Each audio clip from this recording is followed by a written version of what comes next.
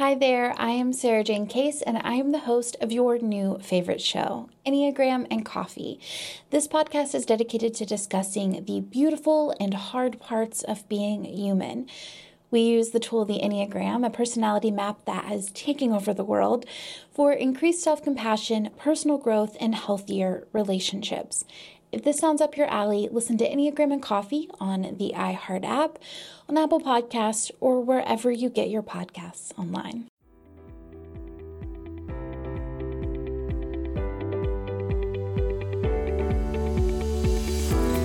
Hello, everyone.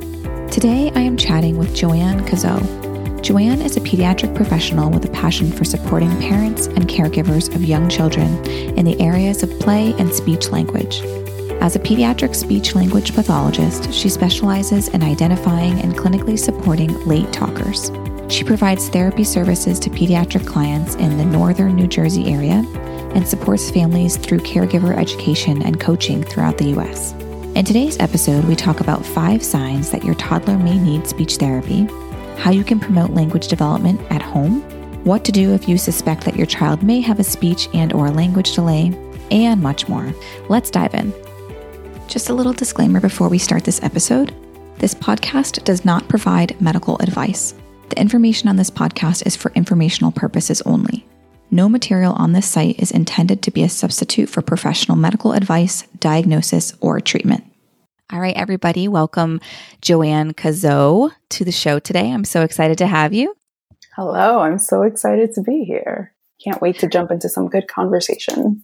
Yeah, this is going to be a great topic. I feel like this is always the chit chatter between moms when their kids are starting to learn how to talk and just their language in general. It's always, is my kid like on task with everything, or are we falling behind? Are we ahead? So it's always a question that moms have, right? And had it with my own kids, and I've definitely noticed differences between my kids and all of it normal. So this is going to be a great podcast to let everybody know when it might not be as normal and when you might need to seek help. So I would love to start off with, what is a speech language pathologist? What is speech therapy? And what can a specific pediatric speech language pathologist do to help my child? Yeah. So a speech language pathologist is a professional that diagnoses, treats speech language disorders. So we like to put that under the umbrella of communication. So that can be broken up into lots and lots of different things, which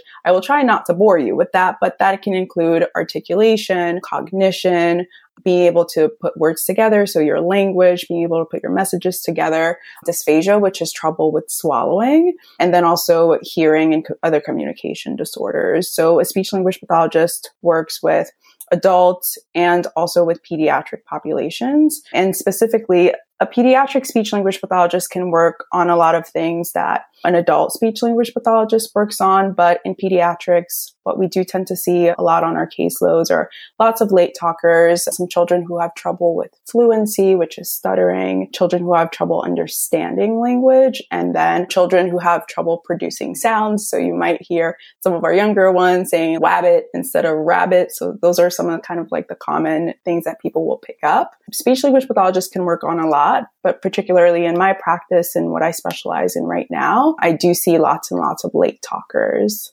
So what age range are we as parents, are we looking at as far as starting to just observe a little bit more intensely how our children are speaking and using their language? What age range are we talking? Yeah. So around 12 months, we would expect our kiddos to have 1 to 5 words. So usually around 12 months is when I will see some of my earlier clients come into my practice where parents will say that they're either not babbling yet, they're not starting to combine some sounds, so like some consonant vowel sounds like ba ba or da da, or that they have no single word. So by their first birthday, we would expect them to have at least 1 word and up to 5 words. So usually that's when I really see families coming into my practice, is when that first word hasn't come in. And then again, at the 18-month mark, we would expect our kids to have 10 to 50 words. And sometimes I tell my parents 10 to 50 and their eyes get really, really big because they're like, oh, my child is nowhere near that. So what I tell them is that The first number is the milestone, so that's 10. And then the second number is the average, right? So that would be the 50 words. And the milestone is what 90% of children are doing, and the average is what 50% of children are doing. So when we say 10 to 50 words, we're expecting them to make at least 10 words. If they have more, that's great, right? Because there are some other children who have up to 50, but we want to see at least 10 words. So I would say at the 12 to 18 month mark, that's when parents should really be curious about how their children are communicating and how they're understanding language. Now, do you typically are all of these like referrals from pediatricians, or are sometimes some of the families like skipping that and just going right and like just getting an evaluation without having a referral, or what is typically the scenario? So families will come in through a variety of different avenues. So I will have some families that are self-referred. So they will be concerned about their child's communication. So they'll start to reach out to a few local practices. Sometimes I will get a direct referral from another professional, like a pediatrician or an audiologist or an ENT. Or sometimes classroom and daycare staff will notice something and they'll chat with the family and bring up their concerns. And that will usually lead to the initial visit or the initial call. Or sometimes the family will visit early intervention, or they'll seek out early intervention, which is a state-based program that is available in all 50 states, where it differs from state to state, but usually as long as the child is younger than 3, but in some states younger than 5, they can get an assessment from the state and then have professionals come into their homes and provide a variety of services like speech, occupational therapy, physical therapy, developmental intervention, and whatever services that they might need. So usually I will see families are either self-referred or they're being referred by the daycare, the school, another professional, or an early intervention professional.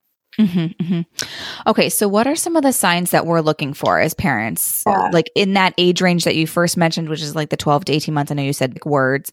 And then as they grow a little bit older, when should our alarm bells start ticking off? Yeah, so I usually like to give nice signs for 2 and 3 years old. So at 2 years old, if our little ones are having less than 50 words, that could be a good indication to seek out a referral, to seek out an evaluation by a speech language pathologist. And I like to specify that it has to be a speech language pathologist. A lot of times I'll get families that will say, well, their daycare assessed them. And I'll say, well, who was the professional who assessed them? And sometimes it'll be a daycare teacher or just another paraprofessional that doesn't have the expertise, that doesn't have the professional lens that a speech language pathologist will be using to be able to make that diagnosis. So always seek out a licensed speech language pathologist. So if your 2-year-old is producing under 50 words, and again, this is another thing where I get really big eyes and parents are like, oh gosh. So when I say words, they can include words that are produced verbally, like the baby saying baba for bottle or just saying bottle. They can include a word approximation. So that would be something that sounds like a word, but it's pretty consistent and you know what they're talking about. So if they say doggy every time your dog is in the room, or they're pointing and saying doggy to your dog, then you know that that means doggy. Even though it's not the true adult form of the word, that would still count as a word. If they're using basic signs, that also counts as a word as long as it's consistent and it is produced without a prompt. So when I say 50 words, I am looking at words that are produced spontaneously, which means that you're not going, say mama, say mama, say mama, and they're going mama. So that's them. When we're looking at the 50 words, we want them to be able to produce that language themselves. It has to be within the context of what's happening in their surroundings, and it has to be unprompted and consistent. Also, if at 2 years old, your child is not beginning to combine words. So at 2 years old, we would want them to put at least 2 words together. So more water, or want cookies, or go out. We expect them to start putting some of those 2-word combinations together. So if they're having difficulty and if they're definitely not at the single word level, that's cause to go see a speech language pathologist. Also, if they have difficulty making certain sounds like the P sound, the B sound, the M sound, some of those back throaty sounds like K's and G's, and then some of those more airy sounds like F and then the stopping sounds like T, D, N, and then a really simple sound, which is just the blowing sound, which is the H sound or the breathy sound. If they are having difficulty producing those sounds, since we would expect them to have mastered those sounds by 2 years old, that's another thing to look into for a speech language pathology referral. And then the last two I would say is if they're not following simple directions, pick up your shoes or give to dada, that might point to a receptive language difficulty, which means that they're having trouble understanding oral messages. And then I think the final clue would be if they're not using words on their own. So again, going back to some of those words, if they're needing a prompt every time in order to say the word that you want them to say, then that might point to some expressive language difficulties, which is being able to put thoughts and messages together to express immediate wants and needs. So if you are a parent and you have these concerns about your child, if it's one of these 5 things, or maybe it's all of them, would your first step be obviously the pediatrician and talking to them about it? Yeah. So I will usually tell families to talk to their pediatrician. If I was talking to a family that wasn't coming into my practice, I would tell the families to contact your pediatrician. What can sometimes unfortunately happen is that families will seek out their pediatrician and they will get a very antiquated response, which is, why don't we wait and see? Or why don't we circle back in 3 months and we are. And the reality is not only is that an antiquated mindset and in early childhood development, but it also is taking away time. And with early development, right? Time is always of the essence. That's why it's called early intervention, right? The sooner that we can get in front of that child, the better, because we can give them the strategies and the supports that they need. So that happens. I can't say that it happens very often, but I have heard it lots of times in my practice. Families will go to their pediatrician and then the pediatrician will say, let's just wait and see. And then they do wait and see. And then the child just doesn't make any more progress. So the time that lapses in between is time that the family could have sought out services. Do you suggest kind of like, did you just say like for the parent to just ask another pediatrician, or like what are your next steps if that is happening? Yeah. So I always tell the family that you know your child best, right? So if you feel that there is a concern, definitely seek out another opinion. And if your insurance plan, if you're planning to go through insurance, doesn't require that you have a prescription or a referral, just start looking up the numbers and contacts of local speech language pathologists. There are a lot of us. There aren't enough of us, but there are a lot of us.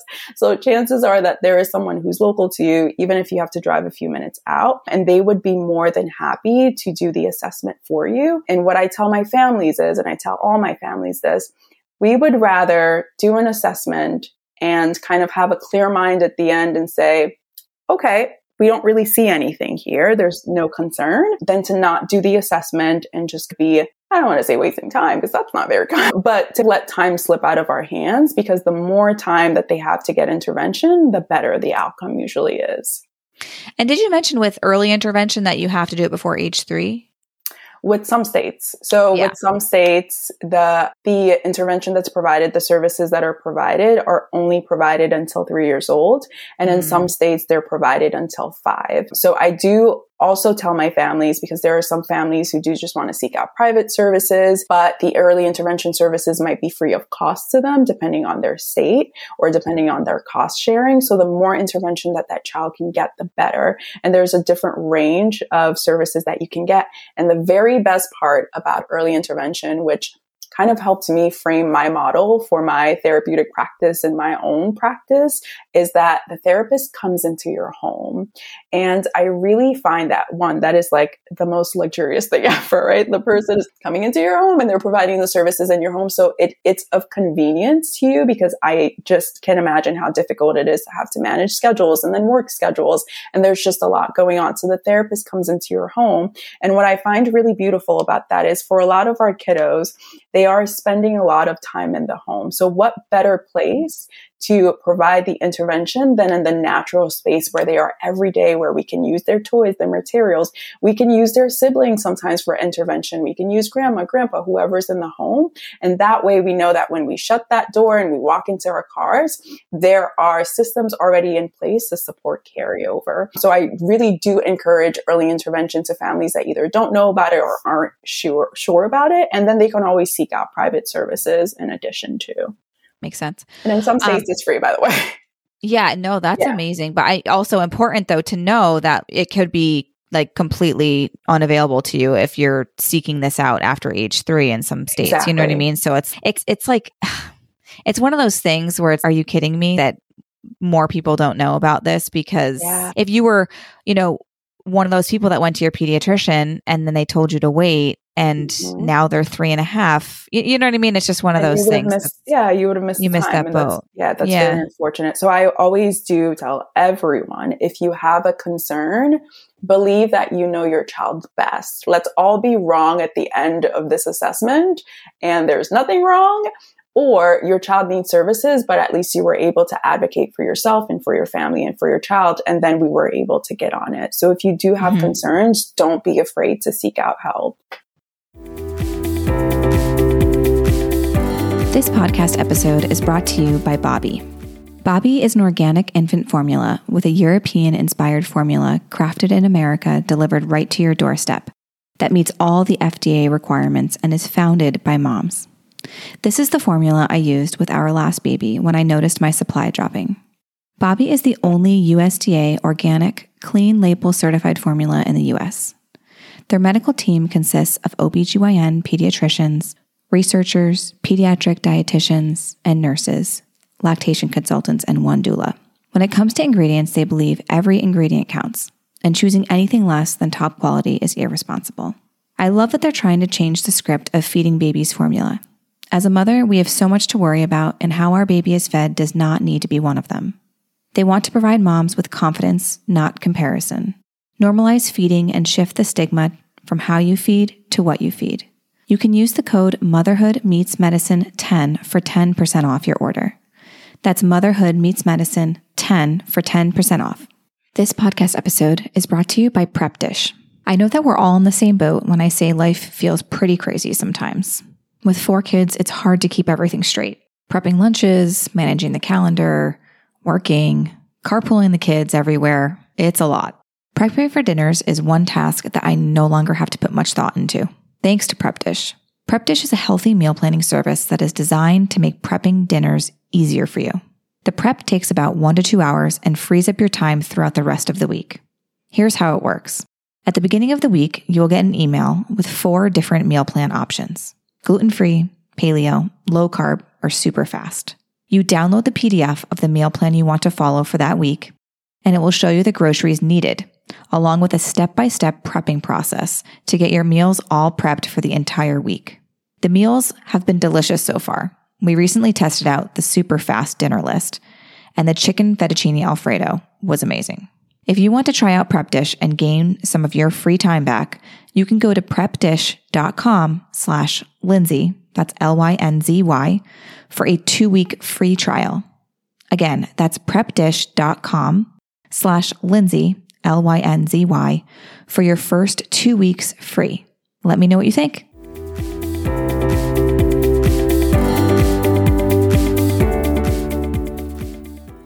Are there things that we can be doing as our kids? Obviously, many moms and dads are busy on a day-to-day basis, but what can we be doing with our kids other than just handing them a bottle and saying bottle or saying dog? Or are there other things that we can be doing within the home to promote language? Yeah. So there are a million things. I love this question. So there are lots and lots of things. First of all, I completely understand the fact that parents are really, really busy. And I think that there is this misunderstanding that because some families are now working from home, that they now have more time to spend with their families. Some of the expectations that are placed on them at work, sometimes it's the same and sometimes it's even worse now that they're virtual. So I understand that families are stressed for time. So what I tell families is take advantage of routines. So if there are things that are already happening in your day, like caretaking routines, like diapers or diaper changing or preparing a meal, or play routines like going out to the park. Take advantage, or chores like doing the laundry or cooking food. Take advantage of that time, because that's time that you were already planning to spend that time doing whatever routine that you were doing anyways. So it doesn't hurt to have your child there and to model language for them. Sometimes it feels a little weird and you might feel like the narrator of a book because you're talking about what you're doing. Oh, let's mix. We're mixing food, right? It sounds really silly and you feel like a caricature of yourself. But I think what some families are hopefully beginning to understand is that in being able to narrate what's happening in your environment, you're providing the language to your child that you would want them to use either now or later on. So I always tell my families to take advantage of routines. That is the easiest way to facilitate language and learning for your child without having to do anything extra. I think that a lot of times parents think that they have to sit down and do the structured thing. Like, okay, we're going to sit down and do the book, and then maybe we might have some manipulatives that go with the book, or maybe we're going to sit down and do cards and work on Ready, Set, Go. But there is so much language around us that it doesn't necessarily always need to be structured. I think the other thing is also modeling for your child, especially if you think that there's a delay, but even in the absence of suspicion of a delay, modeling language for your child throughout the day. Another thing is making sure that your child understands that they have to do something to get something. So the reason why I don't say something to get something is because some children are more comfortable using gestural language as they acquire verbal language. So they are more comfortable with using gestures and basic signs. So if your child signs for more, they get more of whatever it is. So start to have your child understand the correlation between saying or doing something to get something. So I think that a lot of parents tend to be anticipatory in nature, and there is nothing wrong with that. That kind of goes along with the idea that you know your child best, and if you get into a really good groove, you might know exactly when they're going to be hungry, or when they're going to be sleepy, or when they need to play, or know what kind of snack maybe they might want for snack time. But I tell parents to try to be less anticipatory, even if you know exactly what your child wants. See what they'll do to communicate that to you. Maybe they'll produce a sign if you've been introducing signs. Maybe they'll have a word approximation. Maybe they'll have a single sound like B for bottle. And you can say, oh, wow, you want your bottle. Come on, let's go get your bottle.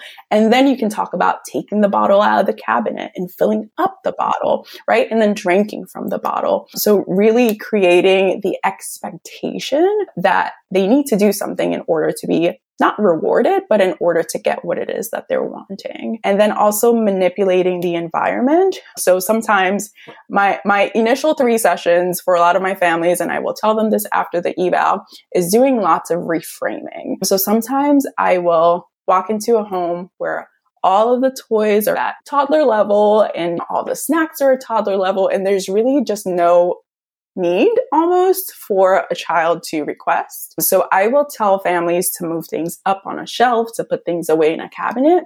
That way it creates a situation where your child has to come to you, right? Even if they don't have the single words yet, they have to come to you and request for help. And that's a perfect opportunity to model, because I do see a lot of kiddos who just have access to everything. And then I don't know about you, but if there was like $1,000 laying on the floor all the time and I needed it, I would just walk over and grab one, and I wouldn't have to ask for permission, right? Or I wouldn't have to communicate to anyone that I needed to borrow $1. So it's like that same mindset. So I think those are probably some of the biggest tips that I would love to share with families. Yeah. All right. So I have some questions for you about just specific things that you hear along the way as a parent, and you're like, okay, does it really affect either my child's speech or their language development? Yeah. What are your thoughts on, so 2 different things. One is pacifiers, and then the second is going to be bottles, baby bottles.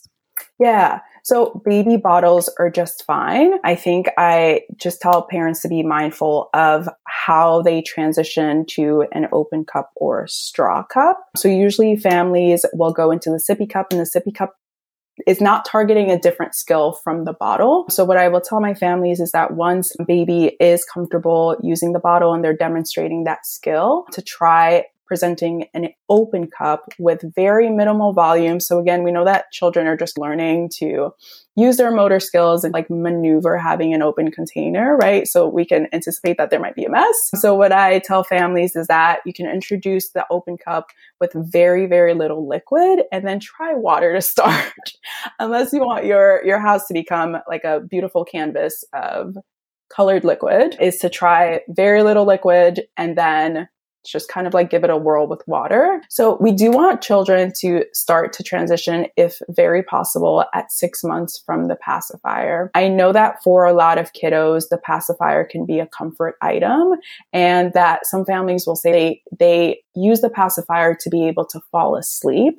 And then once they fall asleep, it falls out. And I tell families that that's okay. If they're using it as a comfort item before they go to sleep, that's okay. But where we would show concern is that if they're having access to the pacifier throughout the day, and then also if they're trying to communicate with the pacifier in their mouth.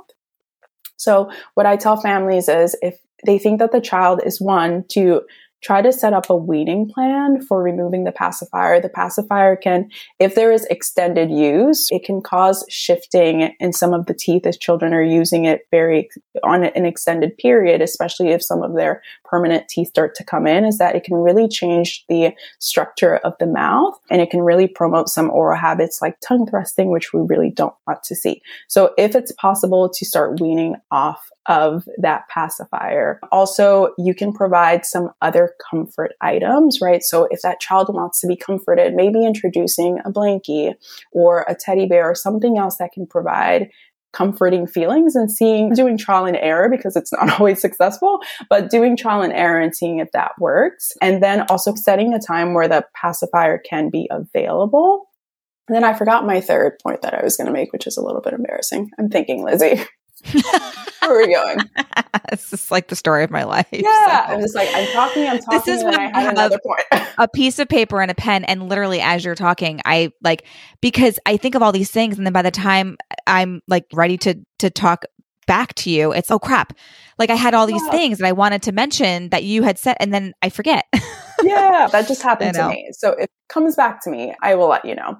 But I do try to tell families as much as possible to start to try to transition off of the pacifier, just because it can promote some poor oral habits. Oh, I knew what I was thinking of. So what I was thinking of is sometimes kiddos will use the pacifier for oral sensory seeking behaviors, right? So if they're seeking that oral input in their mouth, there are other ways to be able to provide that. And that's something that might have to be determined by an occupational therapist, or sometimes you can make observations just yourself. At that point, you can offer something that is going to give them some of that same input that's still appropriate for them to put in their mouths, like a chewy tube or a teether or something else that kind of gives them some of that same input that they're seeking out, that is not going to shift the structure of the mouth. So I'm in this camp of file this under things that you might necessarily not want to do. But so baby number 4, and this just goes to show you, it doesn't matter how many kids you've birthed and raised. It's always something. None of my 3 first kids took a pacifier. They were like, no, thank you. Want nothing to do with this. My first had such bad colic that I must have tried to have her take a pacifier for 4 months, because I was like, please take this. Because I thought, you think maybe this will help soothe you. Like, I can't listen to this anymore, Anyway, none of them took it. And then my 4th was like, this is the best thing ever. I love pacifiers. So this little nugget, she's 2, of course, still on a pacifier, and I'm of the mindset of course, now I'm a mom of 4, I'm working, and I don't have time for this. It's like weaning off. But yeah, no, I mean, I'm only saying that because it's always hard as a mom or a parent in general to have guidelines, and it's not always going to go the way that you want it to go. And I think a good way to start is always to, during the day when they're awake, is to just them and play with them. And my little one will go off to like a little preschool thing a couple hours a week, and I'll try to pull the pacifier, but they forget about it. If they're like, out and about and doing things, and it's a good way to meet them off. But she won't stop talking. I think obviously I'd be pushed in the other direction to get her right off of it if she wasn't, but it's like, it's so hard. It really is. So I hear you if you're listening and it's, oh no, shoot, what do I do? Yeah. And some kiddos will be very verbal, but they'll still hang on to the pacifier, right? So there isn't necessarily a correlation there. But like when we start to seeing the kiddos having the pacifier in their mouth and then they're talking and then they're trying to produce sounds and then there are errors, or like their tongue is just not having the free space to be able to move because there's this big old thing in my mouth, then like that causes a lot of concern. But I know that it's very difficult. And sometimes parents will know that the pacifier works in terms of soothing, right? Like baby is just having a hard time or your toddler is having a hard time and you know that the pacifier works, just to kind of like give yourself a break. I know that sometimes it might be easy to just go, here you go. But yeah, as much as you are able to in that environment and as much as your child will kind of tolerate it, making the pacifier go for like 2 hours. Okay, like the pacifier is sleeping right now and it's like the day, but you can play and you can go outside and you can do so much else. And kids do forget about it. Yeah, no, they do. They do. Yeah. I don't think she'll ever forget about it for her nap, but yeah, we'll get there eventually. I think so. Okay, so let's talk a little bit about screen time. Is screen time harmful to their development? And like, how often do you suggest to limit that screen time if it is? Yeah. So the screen time question is like always a big question. And I think that the response is very nuanced. There is a response that I like from We Talkers. They're an Instagram account of a speech pathologist and I think another early childhood specialist. And I'm happy to share that for some of the show notes. But I really, really liked her take on screen time, which is like the spiel that I've been using as well, which is the 3 C's. So it's content, context, and then your child. So you know your child best, right? So the amount of screen time that is too much or too little for them, you'll be able to determine that. So you'll know when your child has had enough screen time or too much screen time. So that would be your child in the part of the 3 C's. And then next would be content. So not all content is created equal. I think that sometimes it can be easy to just open up YouTube, see whatever like childhood show might be on, like CoComelon or something else, and just kind of like pop it on and just like plop baby down.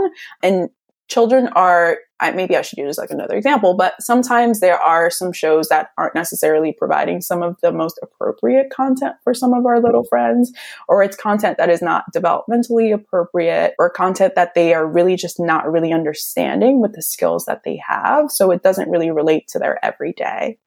And then context would be third. What are they watching the show and what is the context in which they are consuming this content? Whether it's like a game or a show that they're watching or music-based activities that they're consuming on the screen. One of the things that I like to tell parents is what is the connection between what they're watching and what's happening in their everyday? So while they're watching the show, I encourage parents, if they're going to do some screen time, which screen time is okay, sitting down and co-viewing and then seeing what connections you can make between what's on the screen and what's in their everyday. Because there are some ways to consume screen time where you can make it relatable to what's going on there every day. You can still target language. You can stop and go and talk about what's on the screen. So I think that no, screen time in itself is not harmful to a child's development. I think it depends on these 3 things, right? What kind of content are they consuming? And is the content that they're consuming, does it relate or connect at all to what they're experiencing in their everyday? And how can you make that connection for them? And how can you make that viewing experience an experience that's still developmentally rich and language rich? Yeah. All right. I think I have one more for you before we can jump into the communities questions. So have you seen any increase in your caseload post-COVID?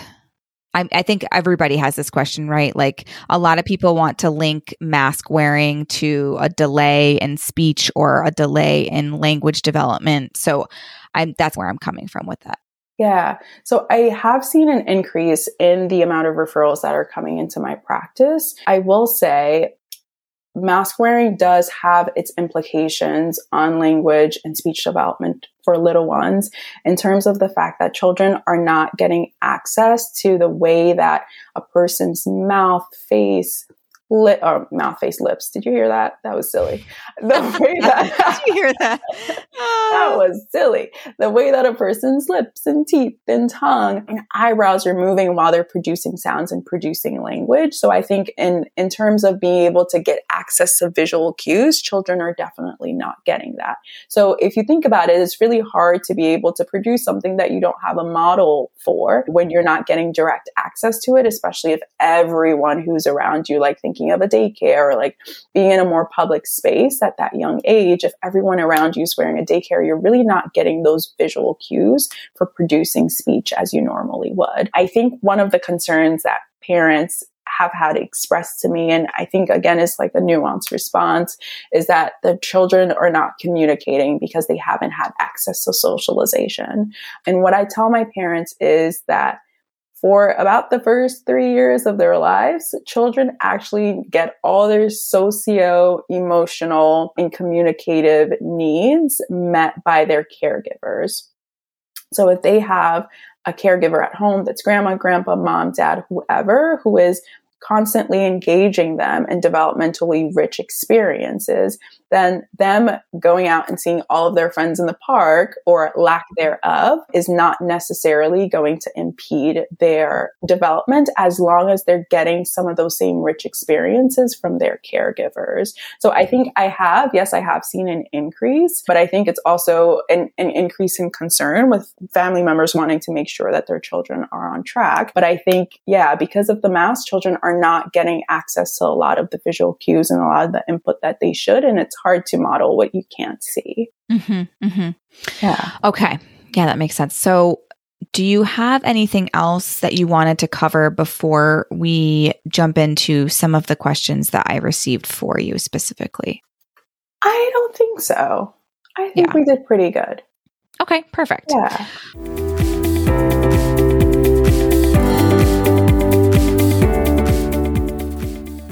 Okay.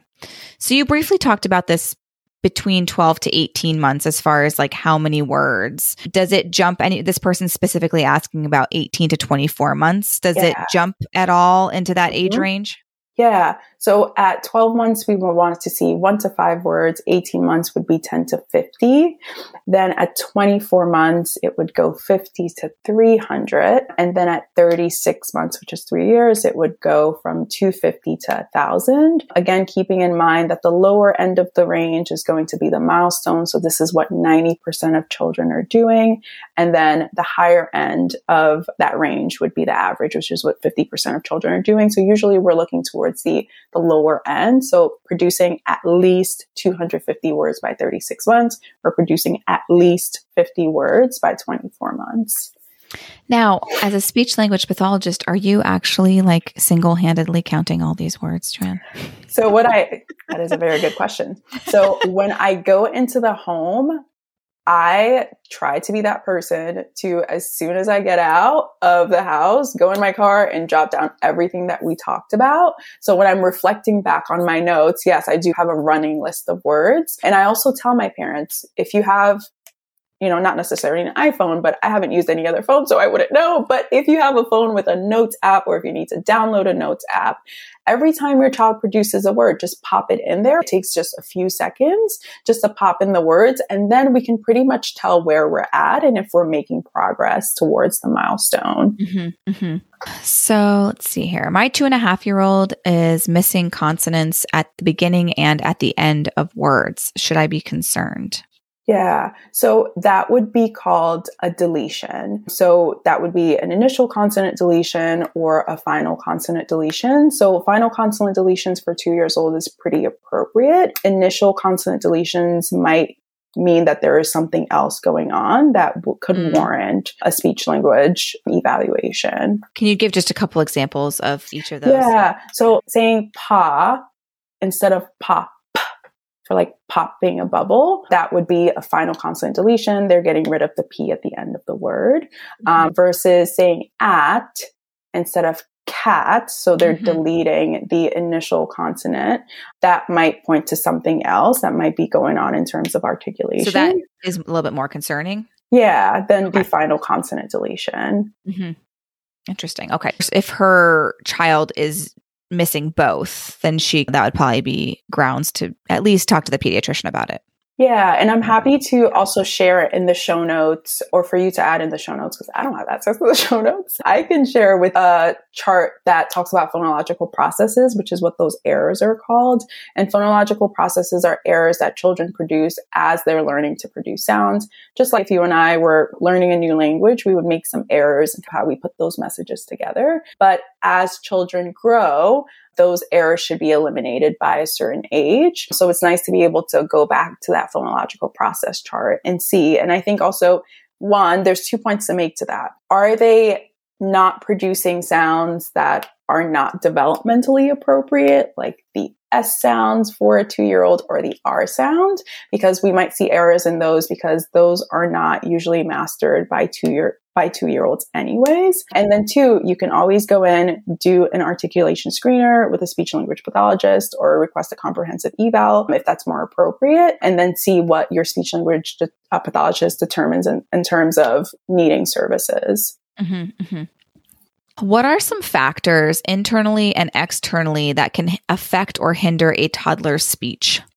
So I think there's lots of different things. So I think not having access to a language-rich environment or not having access to language input can definitely impact the child's language development. Hearing loss can also impact a child's development. If you're thinking about it, if they can't get the auditory input, if they can't hear the input, then they won't be able to reproduce the input. Also, ear infections, which I had the delightful experience of experiencing one as an adult. Ear infections can also contribute to late language acquisition, because to children and to myself, because I experienced it as an adult, it does feel like you're underwater and sounds are just being warped and morphed. So if you can't really get a clear input, you're not really getting a clear input to your brains and to your ears, then it's hard to really know what the person is saying, and then it's hard to produce language. There are definitely medical diagnoses and genetic syndromes that can also contribute to language. And then sometimes it's just like a true delay, and the child needs additional supports to be able to catch up. I just wanted to plug in that your child's being in a multilingual environment does not delay their language. This notion is very antiquated. So at one point it did exist, but it no longer exists. And I know because my sister, when she was 3 years old and she had 2 words, my family was told that it's because not only were there 3 languages in the home, but there were also constantly people coming in and out, and they were also speaking different languages. That can create shame in a family. And that can make a family feel like they can't speak their native language, one, with their child, or multiple languages in the home. And also, it's not true. The research shows that a child being in a multilingual environment does not delay their language, which is something that still goes around. I don't know why. Yeah. I mean, it's just one of those things that it's like you can't get rid of it. Can't get rid of it.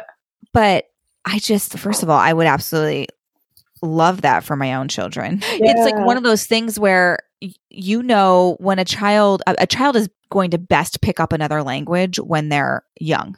And so to tell someone that, it just doesn't even make any sense, because it goes against everything that we know, because children, like, the best time to teach them a second or third or fourth language is when they're young and picking up these sounds and words at a young age. Yeah. So it's like, exactly. Oh gosh, and also crazy. if there is a delay present, right? It's present in both languages if there is a true delay. So that's not, or if there is some kind of like disordered language, it's not going to be because they're having access to multiple languages versus one language. Right.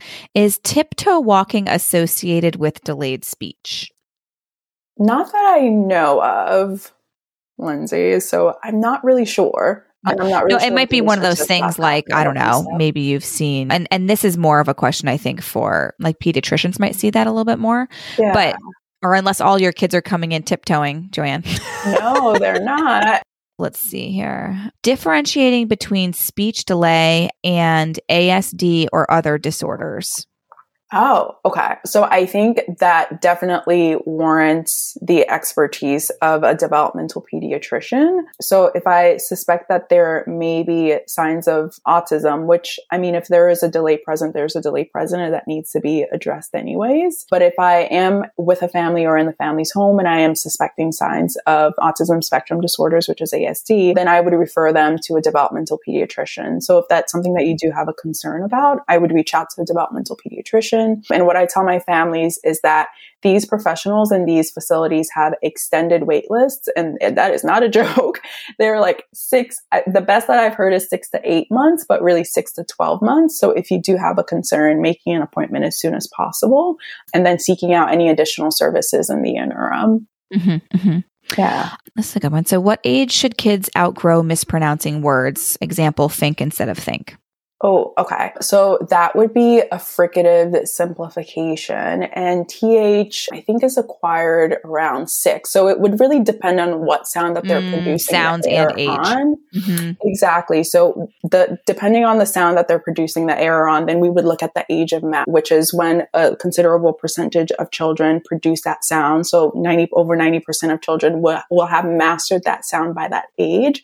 So depending on what the error is, that's when we would be concerned about whether or not it's a phonological disorder or if it's still just a phonological process, which means that they're acquiring the sound and making errors, but it's not a sound that they needed to have mastered anyways.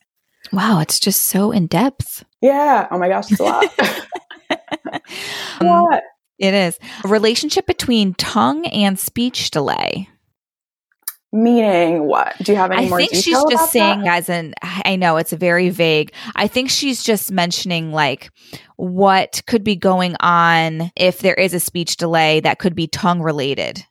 What I can think of is if they don't have very good range of motion of their tongue, and sometimes that can be contributed by a significant tongue tie, that if they don't have really good range of motion because they're so restricted, then that can lead to them making errors in some sounds, and that can lead to them not being able to produce speech as the best that they could. So with the information that you gave me for that question, that's one thing that I can potentially point to. Yeah.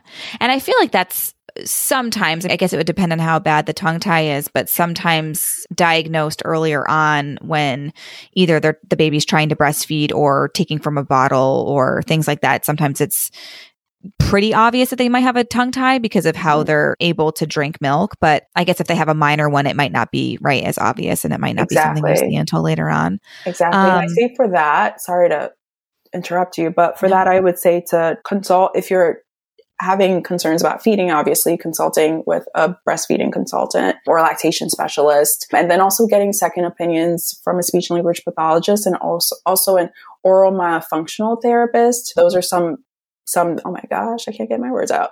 Those are some professionals that would best be able to support you, and also an airway-centered ENT and dentist. Those are also other good professionals to be able to really solidify that diagnosis. Yeah.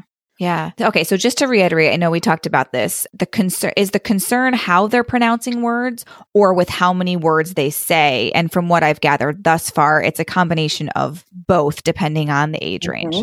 Exactly. So depending on their age range and what milestones that they should be meeting, it is a concern about how they're producing it and how intelligible they are, which is how much an unfamiliar person can understand them. And then also the number of words or the volume of language that they're producing. And in terms of intelligibility, we do like to stress an unintelligible listener because a lot of times, like 1,000% of the times, families will be familiar listeners unless they are just not having lots and lots of direct access and experience with their child in like a natural environment. A lot of times families will not think that there's a concern because they are able to make out the message because they have access to the errors all the time. So they become the translator versus a new person coming into that space and having a verbal exchange with the child. They might be saying, what? Or can you say that again, sweetheart? Or I didn't understand, or I think you said that. So that might be a key pointer that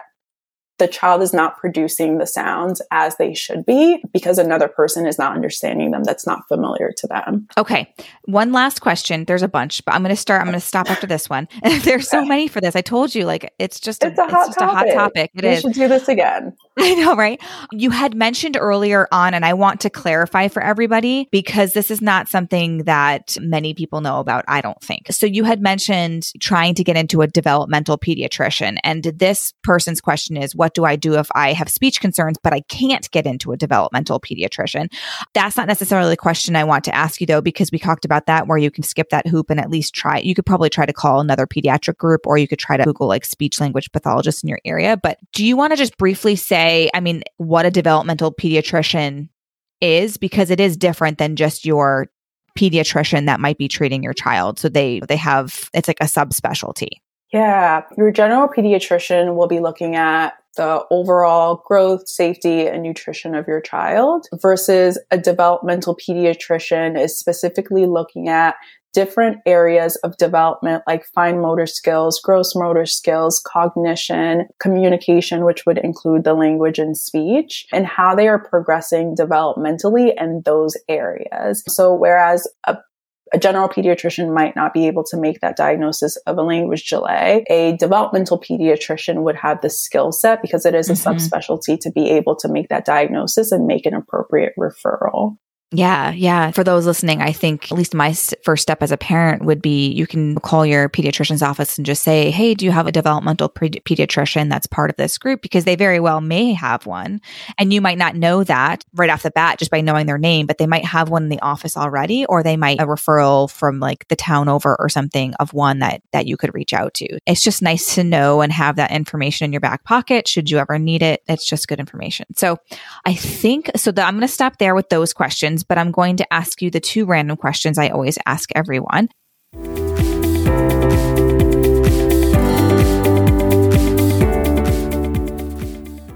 And so I know you're not a mom. I just want you to have us listen to one piece of advice that you would give just anybody, just like good life advice that you might have lived through that you want to give to us today.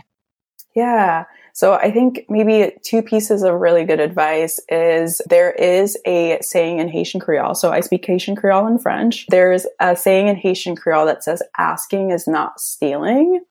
So that kind of notion of that saying is that if you need help, by you asking, you're not stealing anything from anyone. You're not inconveniencing anyone. It really behooves you to be able to ask for help or ask for information because it's not doing a bad thing. And I think that's information that can really relate to a lot of people, especially parents. If you do have questions too, I think it's even the most applicable.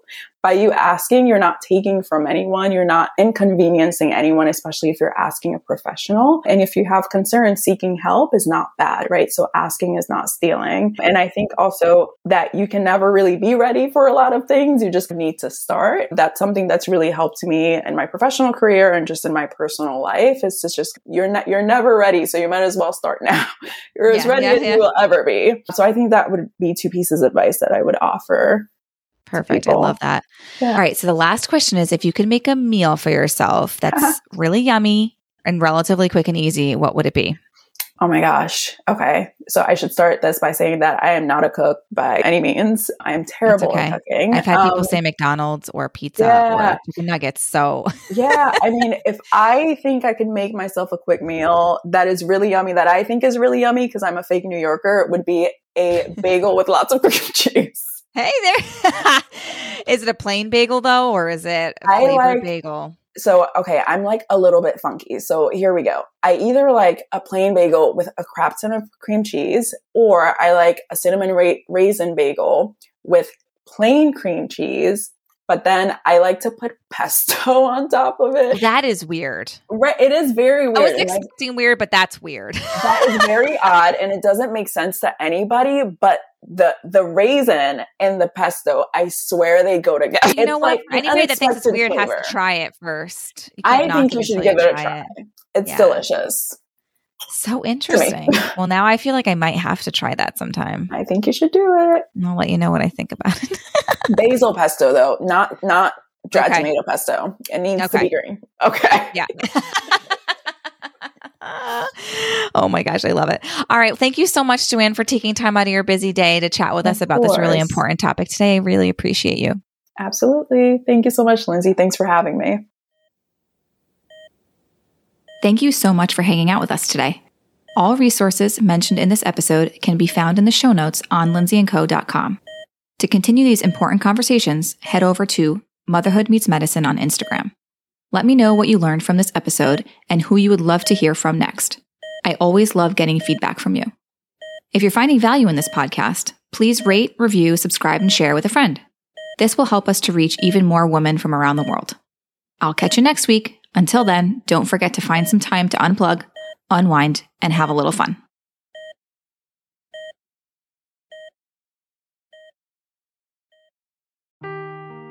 Seeking the truth never gets old. Introducing June's Journey, the free-to-play mobile game that will immerse you in a thrilling murder mystery.